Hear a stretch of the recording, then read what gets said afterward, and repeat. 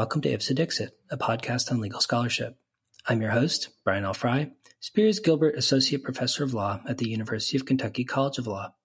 My guest is Christopher Tomlins, Elizabeth Jocelyn Bolt Professor of Law at UC Berkeley School of Law. We will discuss his new book, In the Matter of Nat Turner, A Speculative History, which is published by Princeton University Press. So welcome to the show, Chris. Thank you, Brian. It's good to be here. Thanks for the opportunity. No, I'm really excited about this because when I saw this book come up, and I can't remember exactly where I saw it, but as soon as I saw the description, I was like, wow, that looks really great. And when I got it and I had a chance to actually read it, I was pleasantly surprised to find that it was even better than I expected it to be, and just really a fascinating, creative, and provocative book. So congratulations on this work. I really couldn't recommend it more highly. Thank you very much indeed. It's good to hear.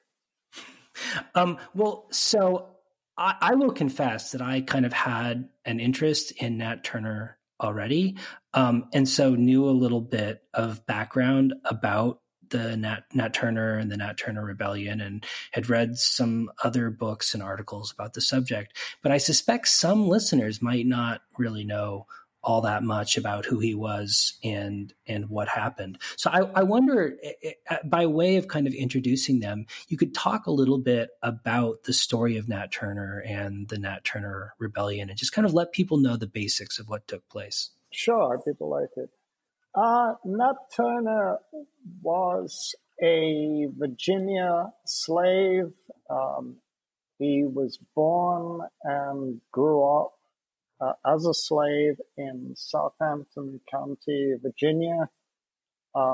He was born in 1800, and in 1831, August of 1831, when Turner was 30 years old, he, together with a small group of other slaves, launched an attack on a succession of farm households in St. Luke's Parish, Southampton County. This is the western area of the county. They began from a small hamlet called Cross Keys and proceeded quite methodically to visit and attack some 15 or 16 farm households over the period of 12 hours on the 22nd of August, 1831. They began as just approximately half a dozen people, and as they visited household after household, they recruited slaves from those households and killed the white family members whom they discovered in those houses, mostly women and children. So after about 12 to 15 hours, they had killed 55 whites, and they had proceeded quite methodically from household to household, as governed really by a logic of familiarity. That is, the households they attacked were households that members of the group knew. By mid-afternoon that day, Turner decided that it was time to move eastward toward the town of Jerusalem, which was the county seat of Southampton County. It's now known as Cortland rather than Jerusalem. They ran into white militia and parties of armed inhabitants, the first real opposition they had met. The next several hours were consumed by a series of small skirmishes between Turner's group and these groups of armed inhabitants and militia. They spent that night on a local plantation, camped on a local plantation. Numbers of the rebels had absconded from the group by this point. They began the next morning by attempting to recruit more from another plantation. They were repulsed by the white inhabitants. And at that point, their rebellion basically fell to pieces. The remaining members fled back toward Cross Keys from where most of them had originally come. Turner became separated from all but a couple of other rebels, and eventually those two also disappeared. Most of the group by that point had either been killed or captured. Turner himself avoided capture for the next 2 months, stayed in the area, was eventually apprehended October 31st. He was imprisoned, awaiting trial. He was tried on the 5th of November, sentenced to hang, and he was executed on the 11th. The reason really that the Turner Rebellion became notorious is that it's really there just aren't that many slave uprisings in American history. Very few, in fact. And Turner's was distinctive because it was quite, extraordinarily bloody by the standards of the time, by the scale of the numbers of people involved. So that's why Nat Turner became a notorious figure first in Southern antebellum history and then more generally in American history.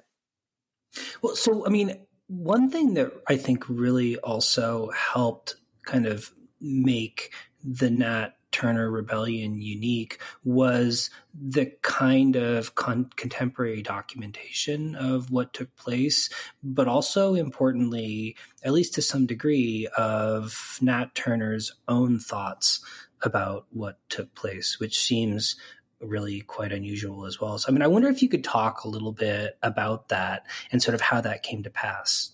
Sure. One of the reasons that the rebellion became widely known quite quickly is that a Southampton County attorney named Thomas Ruffin Gray had taken a considerable interest in the events of the rebellion as they unfolded and in studying them. And then when Turner was captured, Gray contrived to interview him, to engage in an extended conversation with him over a period of 3 days while he was awaiting trial in jail.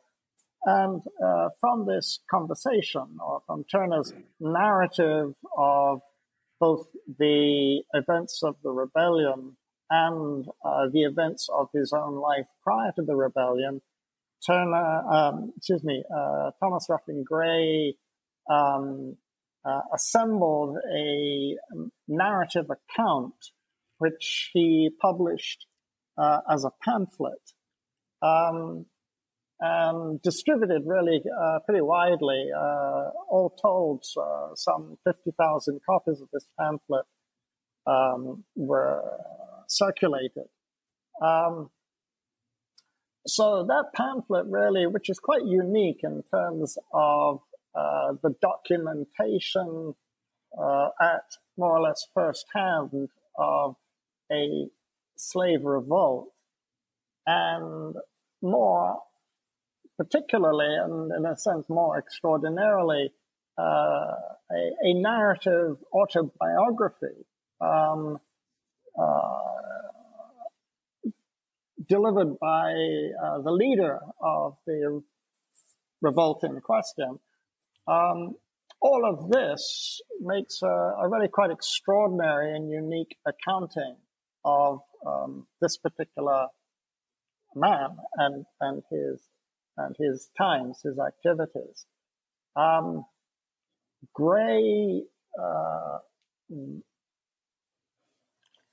Gray's pamphlet, of course, is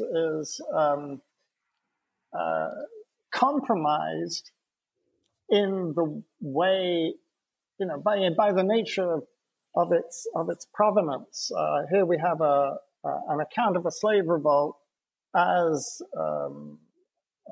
told to and circulated by a white amanuensis. So the use of the pamphlet by historians has been a matter always of considerable, it's controversial. It is has been thought to be either a faithful account, or on the other hand, something that is largely constructed, even made up by the white attorney. It is one of the central texts on which I rely in my book, but I don't rely on it uncritically.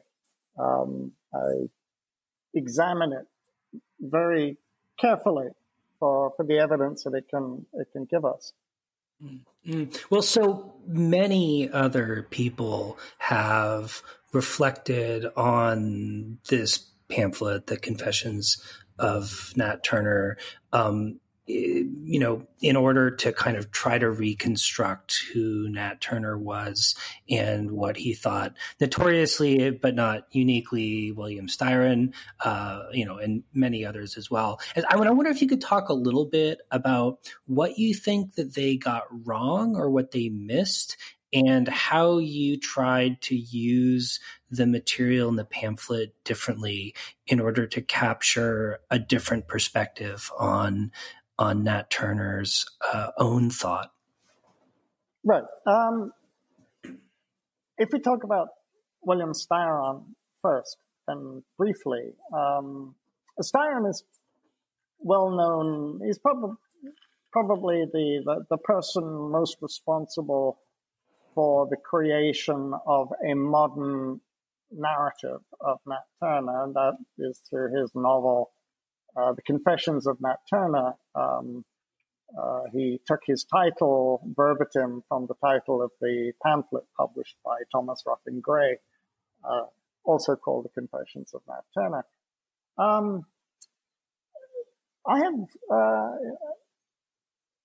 I came to Nat Turner originally reading Styron's novel. That's what gave me my initial interest in him. This is many, many years ago, before I'd ever thought of writing about him myself. But when I returned to Styron's account of his novel, how he came to write his novel, what was so clear is that Styron, although he bases his novel, he uses Gray's pamphlet in many ways as the spine of his own novel.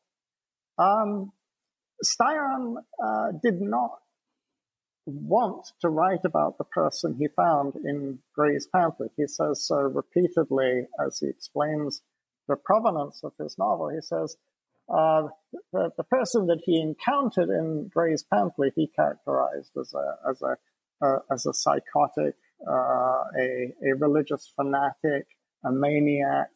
He uses these terms interchangeably and repeatedly, fanatic, maniac, religious madman, religious fanatic, psychopath, and so forth. And so Styron in order to write about Nat Turner, Styron kind of invented a new Nat Turner of his own devising, and he wrote about that person instead.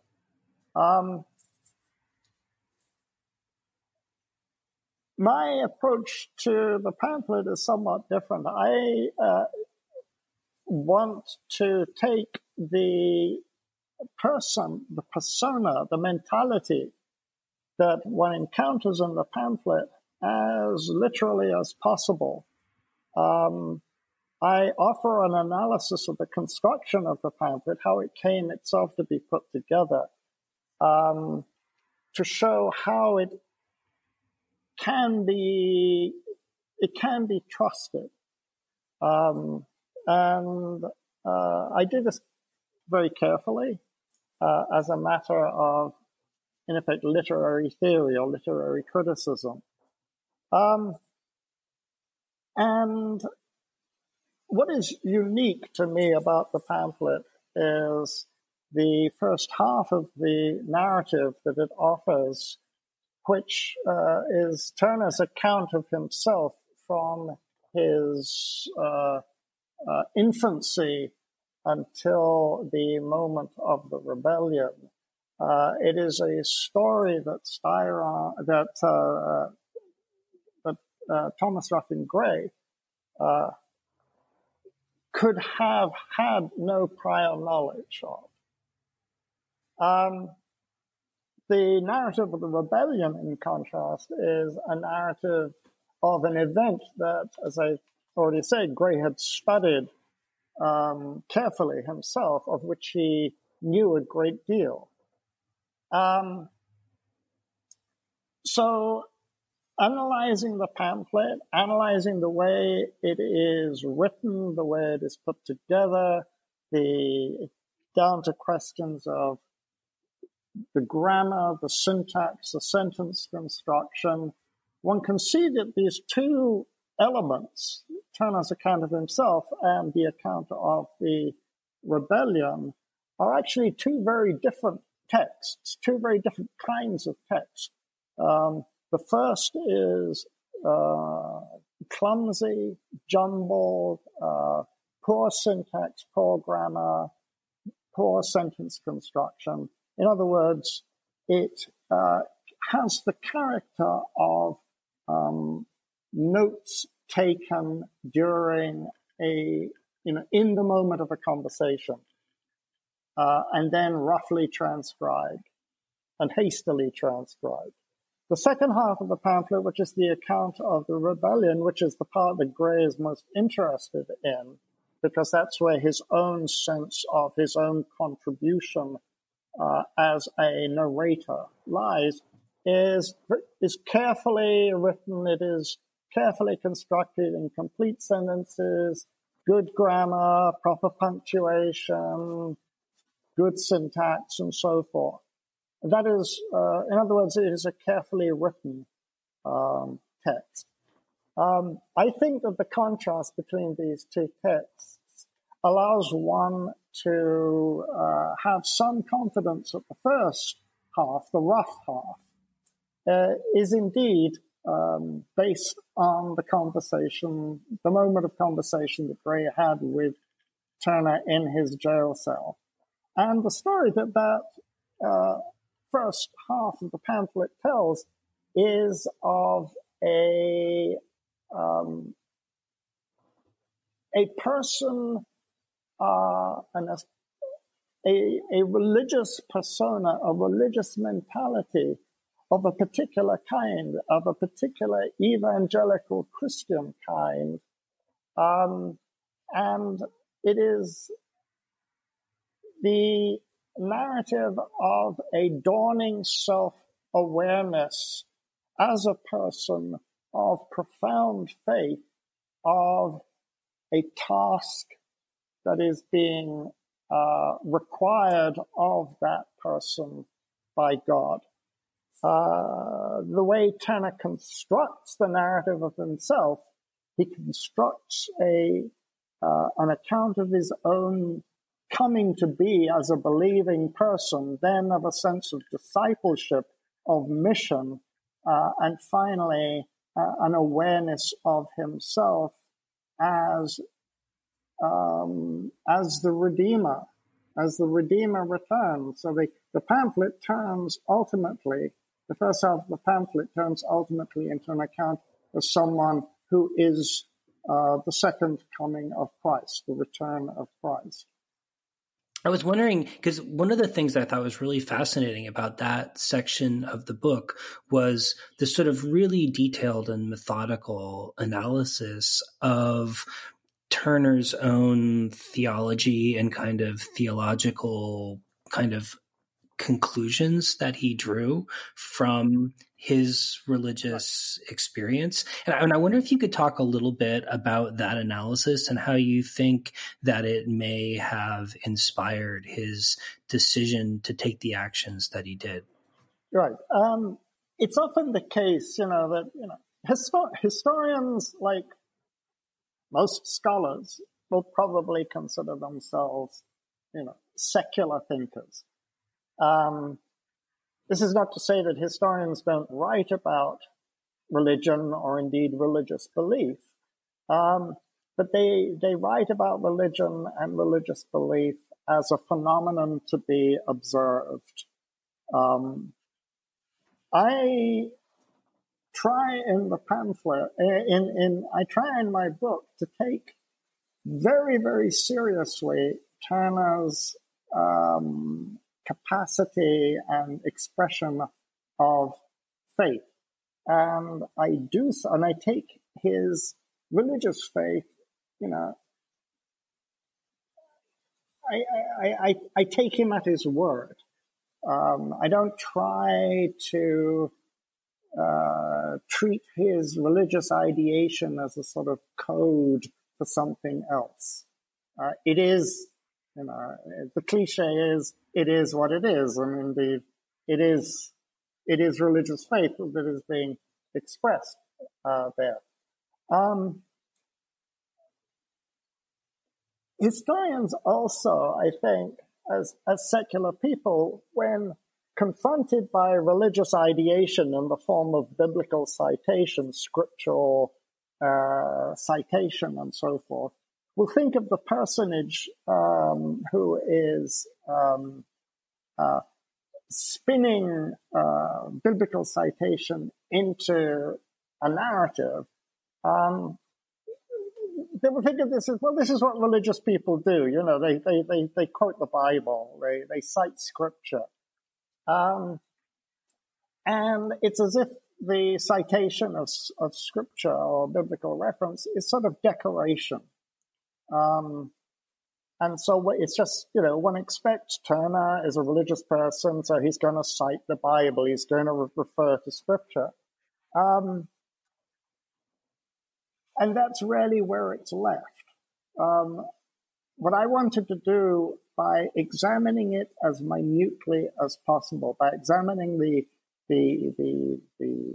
citation, the structure of citation that was occurring in the course of the narrative, where it was from, what theology is manifest in the actual citations or biblical or scriptural references used, I wanted to understand Turner's own theology, his own way of thinking as a person of faith. And at least to my satisfaction, this is not simply a kind of a religious autodidact who's sprinkling scriptural citations into a narrative. This is someone with a much more intellectually developed sense of how scripture, in particular the New Testament, and in particular within the New Testament, the Gospel of Luke and the book of Revelation, how these become means to not simply to tell a story, but to reveal a series of meanings in a life. And so this is what Turner does. Through direct and indirect citation of Luke, he tells a story of himself that can actually only be told from Luke. because the arc that Turner tells of himself as a spiritual person is of a life that begins in infancy, that consists of a dawning realization of who he is, who encounters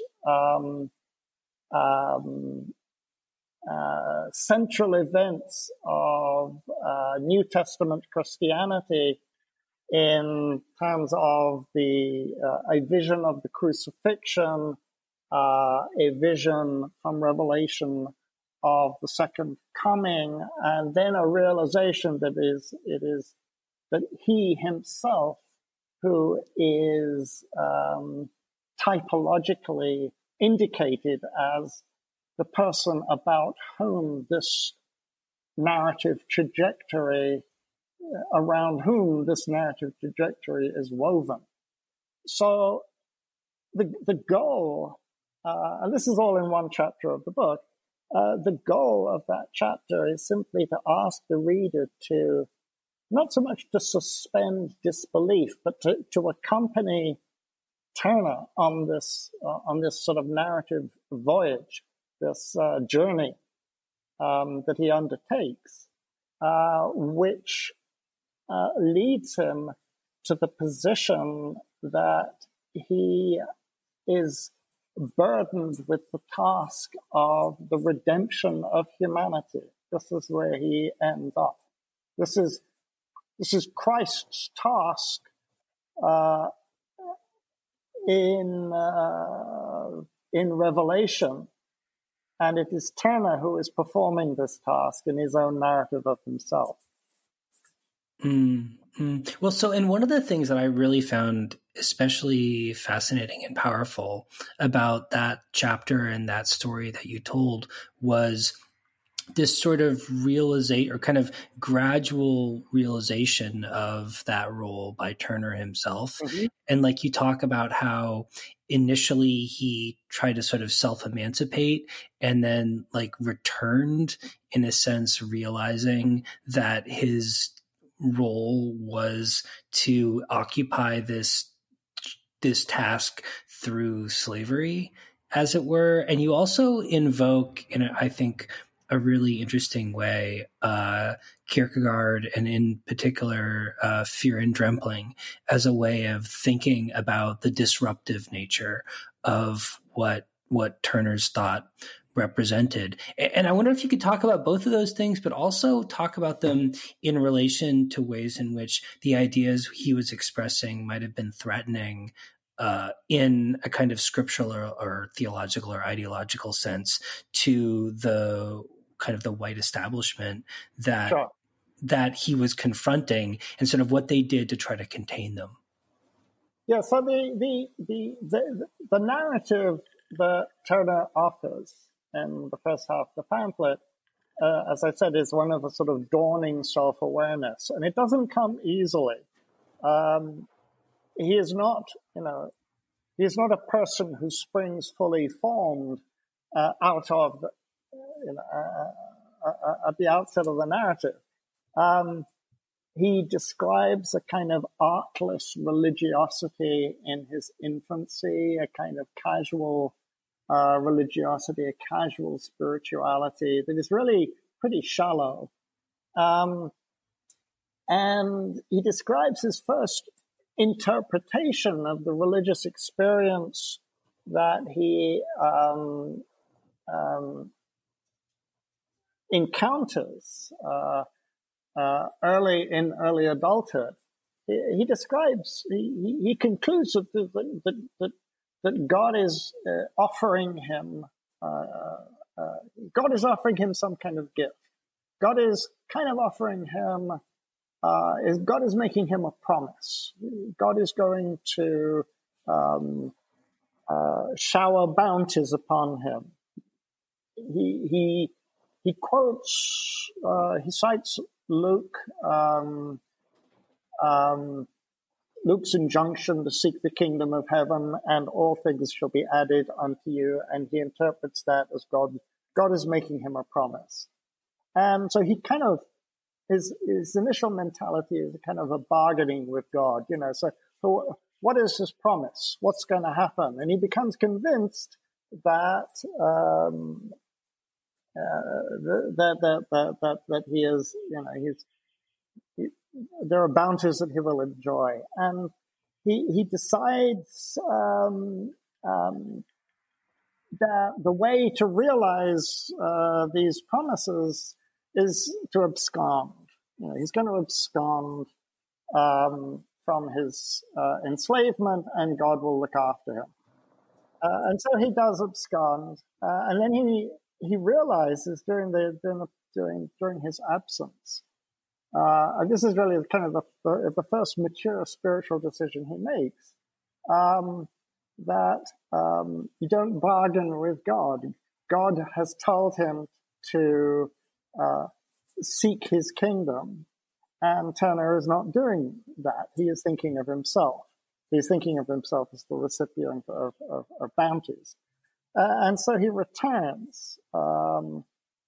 And that return is the beginning of the most sort of difficult part of Turner's spiritual maturation, because, his first understanding has failed him. And so it is unclear to him at that point, what is the meaning of these experiences? And it's at that moment, really, that I argue in the book, and on the basis of his narrative in the pamphlet, this is where he is confronted with the vision of the crucifixion. The vision of the crucifixion is, in Christian eschatology, a vision of the crucifixion is to encounter the single most important event in Christianity. And it steers Turner toward a very different sense of himself, the sense of himself that I argue ultimately results in Turner typologically identifying himself as the Redeemer returned. The issue that this analysis, of course, this analysis or this narrative in the pamphlet is immediately followed. That is the narrative arc of Turner's self-realization of Redeemer is immediately followed without pause, without explanation, by the events of the rebellion itself. There's this kind of very, very abrupt transition from Turner's account of himself to the events of the rebellion. Suddenly we're in the rebellion. And so what I confronted as someone trying to make sense of this person and his how it came about that he manifested his task of redemption in violence, in graphic violence, a massacre, in effect, is, how do these two things comport with each other? And it was to try to manage that transition was where I turned to Kierkegaard. Kierkegaard's book, as you mentioned, Fear and Trembling, which was written in the early 1840s, is kind of essential to me to understand this transition, because Fear and Trembling is about God's demand that Abraham sacrifice Isaac, and Kierkegaard's attempt to explain how it could be that Abraham was willing to sacrifice his son. Of course, he is let out. He he is let off the task at the last minute, but he is willing, as Kierkegaard says, and he raised the knife. That book, Fear and Trembling, deals with Abraham as a paragon of faith. And it is as a paragon of faith that Abraham confronts and assents to the task that God has given him. So my argument, which is an argument, by analogy to the Abraham-Isaac story in Fear and Trembling, is that Turner, as a man of faith, has been given an impossible task by God, and he undertakes it.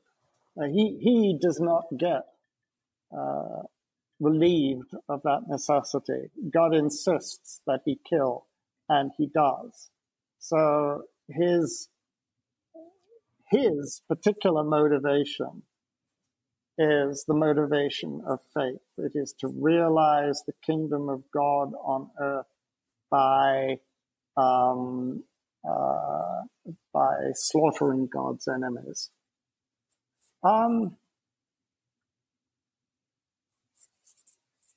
This is, I'd like to say two things about this.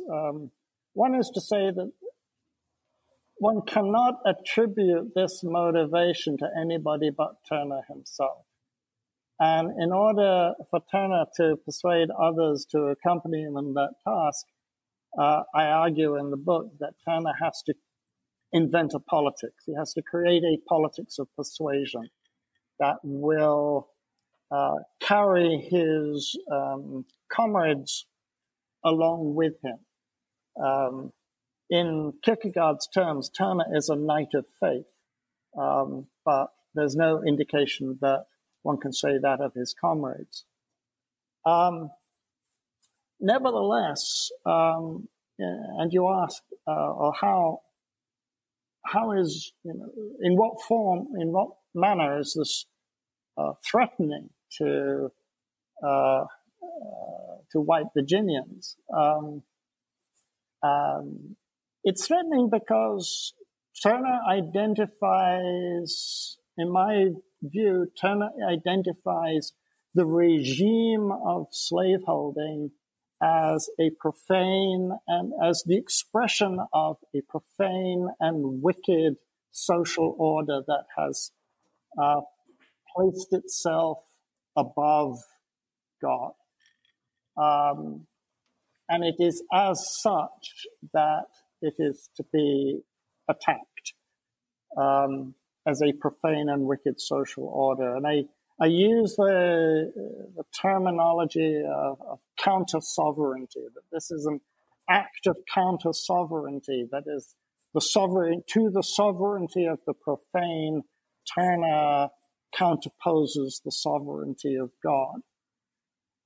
So it's in that sense, I think, that the kind of the consistency of the religious ideation, the action as a mentality of faith, as the expression of a mentality of faith, and the actuality that this is a threat to, a blow against a profane social order, essentially in the name of achieving God's kingdom on earth. That's sort of how the whole thing fits together. Yeah. Well, I found it really powerful the way that you pointed to, like, Turner's last statement being, Christ was crucified, wasn't he? Right. And what that meant in the context of, what was being presented to him and ultimately what happened to him. Yes. Well, so I was wondering,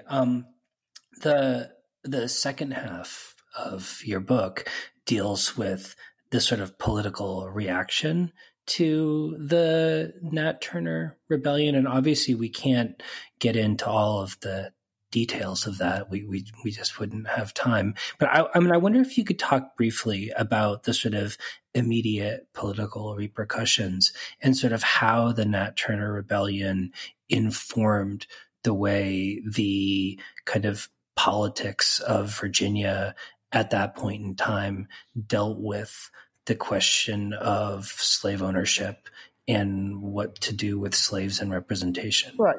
Well, I guess it should be, quite understandable to us that the event of the rebellion at its occurrence is a tremendous shock to slaveholding Virginia, and indeed a shock to the slaveholding South in general. The particulars of the political response to the rebellion really can be explained if one situates the rebellion in between two, dramatic and important political events in antebellum Virginia. The first, which comes before the rebellion, and I'm not saying that these three, well, I'll get to that in just a moment. But anyway, the first, which comes before the rebellion, is the Virginia Constitutional Convention of 1829 through 1830. And that constitutional convention comes about because essentially eastern slaveholding Virginia, the old colonial Tidewater, and the 18th century Piedmont slaveholding districts of Virginia, the East,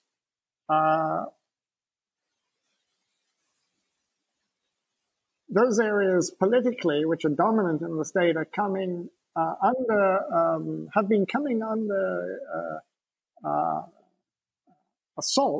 political assault from the newer inhabited western section of the state, which is now, of course, the separate state of West Virginia.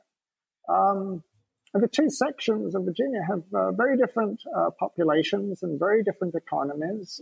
The East, as I said, is slaveholding, cash cropping agriculture. The West, pastoral farming, subsistence farming, and perhaps more importantly, very, very few areas of slaveholding within the western section of the state.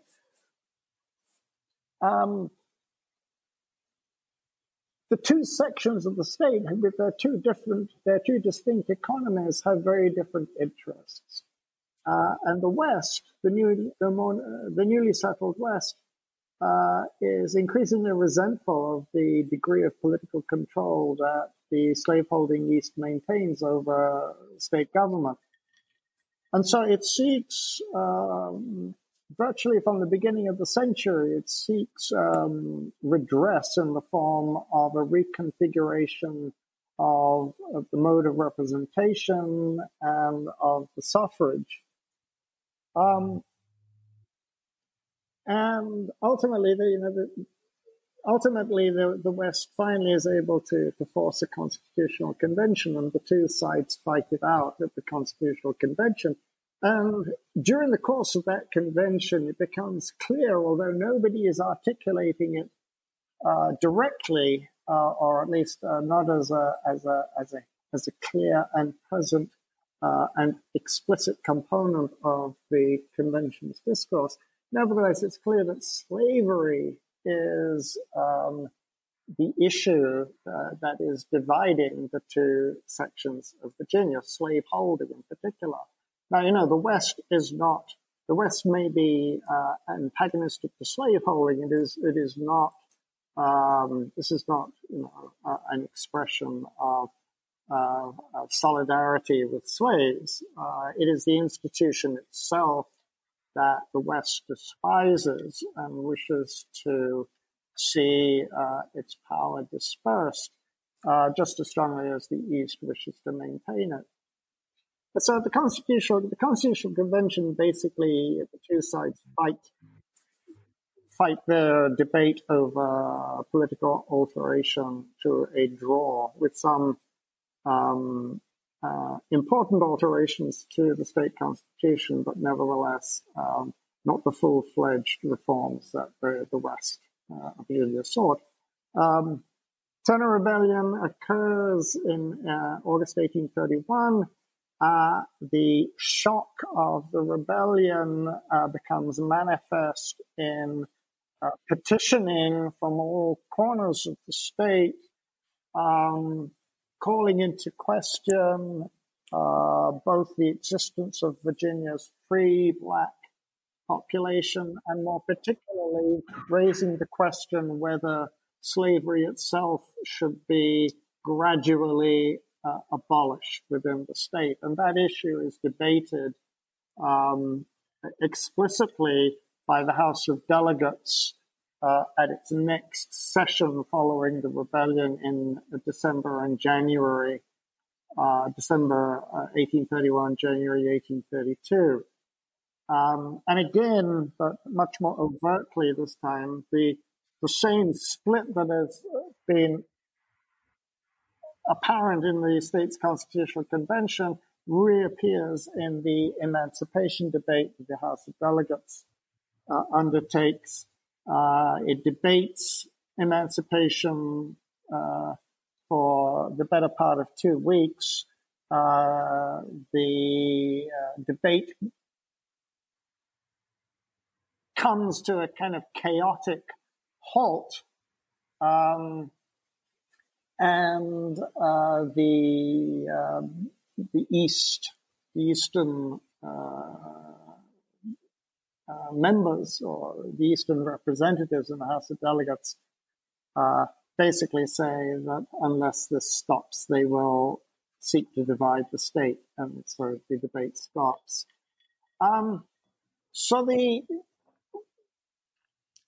You could say that in terms of white politics, the Turner Rebellion turns a latent division into an explicit fracture. What's particularly interesting about this fracture is that what it leads to eventually is a kind of agreement that politics and law are not the appropriate forms for analysis of slavery or slaveholding at all. The debate turns into the debate in collapsing, the emancipation debate in collapsing, shovels responsibility for analysis of slaveholding and the decision about slaveholding into the arms of political economy, in the particular form of yet another pamphlet, this one by a professor at William and Mary, Thomas Roderick Dhu,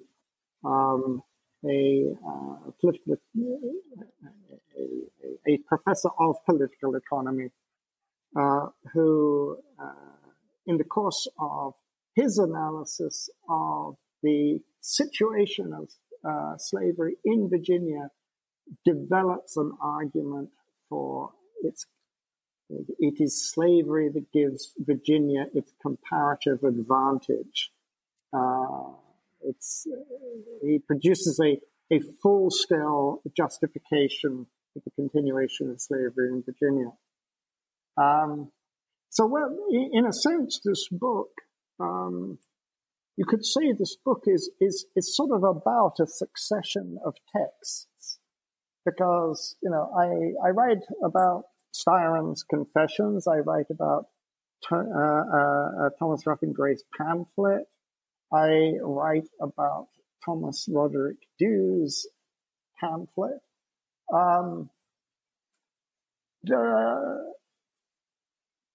The objective is not to write a social history of the Turner Rebellion. There are now very good social histories of the Turner Rebellion.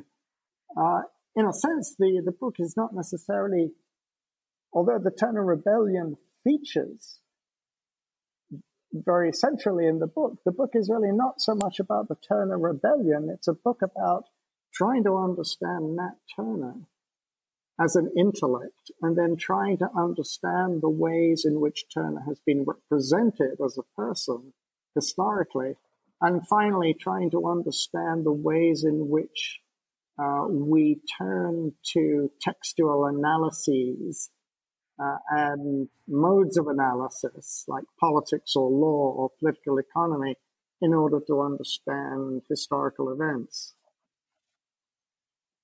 Well, so Chris, in closing, I wonder if you could reflect briefly on what you think your work might tell us about how to understand, or how we can better understand, Turner's own thought today and its kind of historical significance in the moment in which he existed. In other words, how does understanding Turner as a person help us better understand the historical moment in which he lived and why he played such a critical and kind of pivotal role?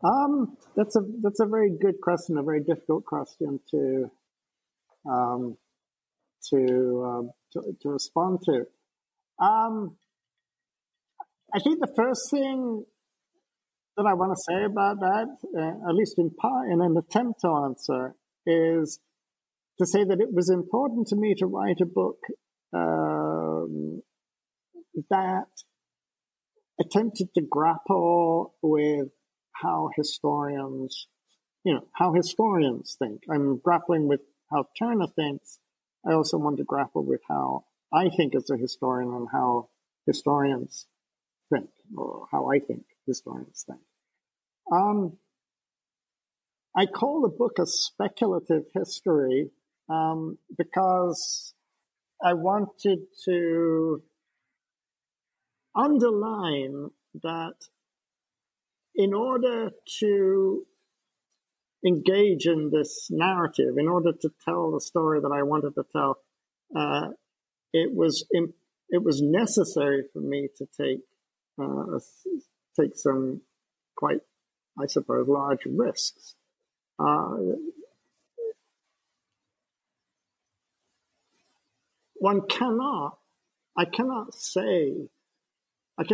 can say that I believe I understand Nat Turner better now than I did when I started. I do so by pressing with great weight upon tiny fragments of empirical detail. By taking, words or sequences of words or allusions in his narrative in the pamphlet and teasing them out as far as they can be teased into the formation of a theology. And that is speculation. It's constructive speculation, I hope, but it's speculation. But for me, it's important that historians accept that they are engaged in a risky business, a business of interpretation, and that it is appropriate to take risks of that nature, as long as one is doing it, honestly and with genuine curiosity as one's motive, rather than sort of sensation, for example. I didn't predict at the outset of this interest in Nat Turner, I did not predict to myself that I would end up writing about God. It turned out that I did, but that was as much a surprise to me as it might be to the book's eventual readers. I think that by speculating about past events, one is engaging in a really important exercise of recognition. That is, one is recognizing that one's interest in the past event is formed in the moment, the now, the present of one's own interest in that event. In other words, history is always written in the present. It's written as an encounter between the historian writing in the historian's present and what the historian is writing about, and what the historian encounters in what the historian is writing about is the sort of the frisson of the historian's own interest, that kind of nagging, what on earth is happening here? That nagging question, what is happening here, is not formed in the past, it's formed now. And what we're doing in writing history is responding to our own curiosity about something that has tugged at our sleeve, has floated up and asked us to notice it. So that's what I think for me at any rate, there is no sort of particular analogy between Turner then and us now that I think the book is kind of addressing in any sense at all. Here I might find myself in agreement with old William Styron, who really, people would say, you're writing about the civil rights movement, aren't you? And he'd say, no, I'm not. His publisher wanted him to draw parallels between, Turner and the 1967 riots, and Black Power and Rat Brown, and Styron refused to do that. He was never able to articulate successfully what it was he was trying to do in his book. He called it a meditation on history, but he could never explain what he meant by that. He says so himself, that he never knew what he meant by that. Nevertheless, what he's saying and what I'm saying is there is the moment of examination of any past is not, that moment is not occurring in the past, it's occurring now. And what we produce from that examination can only be produced from the perspective we have of it, from where we are sitting or standing now. So in that sense, this is a book about how history is constructed. Well, Chris, thank you so much for coming on the show. This was a great conversation. I commend you on your fantastic book, and I really strongly encourage listeners to check it out because we've really only scratched the surface so far. Thank you so much. I have really enjoyed talking with you about it. I do hope that it sparks some interest amongst your listeners. And it's just it's great to have had this opportunity to talk about it with you.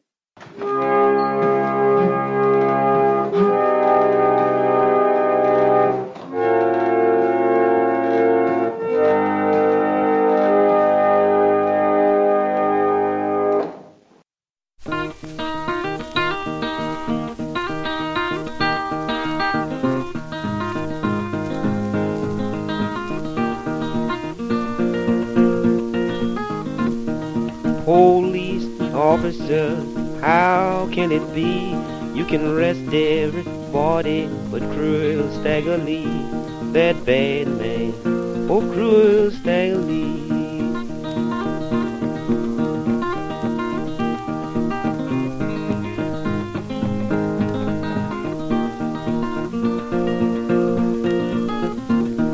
Mr. Lion told Stagger Lee, please don't take my life. I got 2 little babes and a darling loving wife, that bad man, oh Cruel Stagger Lee.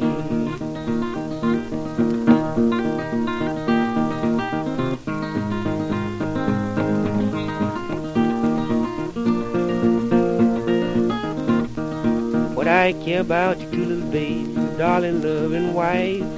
You done stole my Stetson hat, I'm bound to take your life, that bad man, oh Cruel Stagger Lee.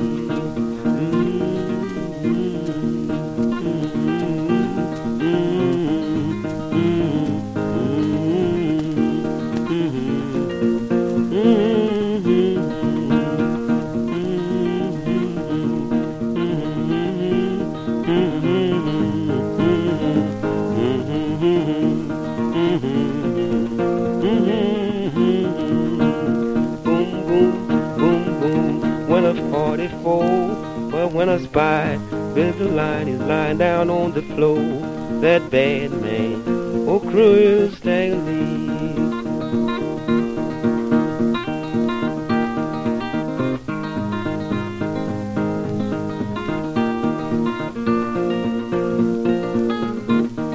Gentlemen's off the jury, what you think of that? Stagger Lee killed Mr. Lion by a $5 Stetson hat, that bad man, oh Cruel Stagger Lee.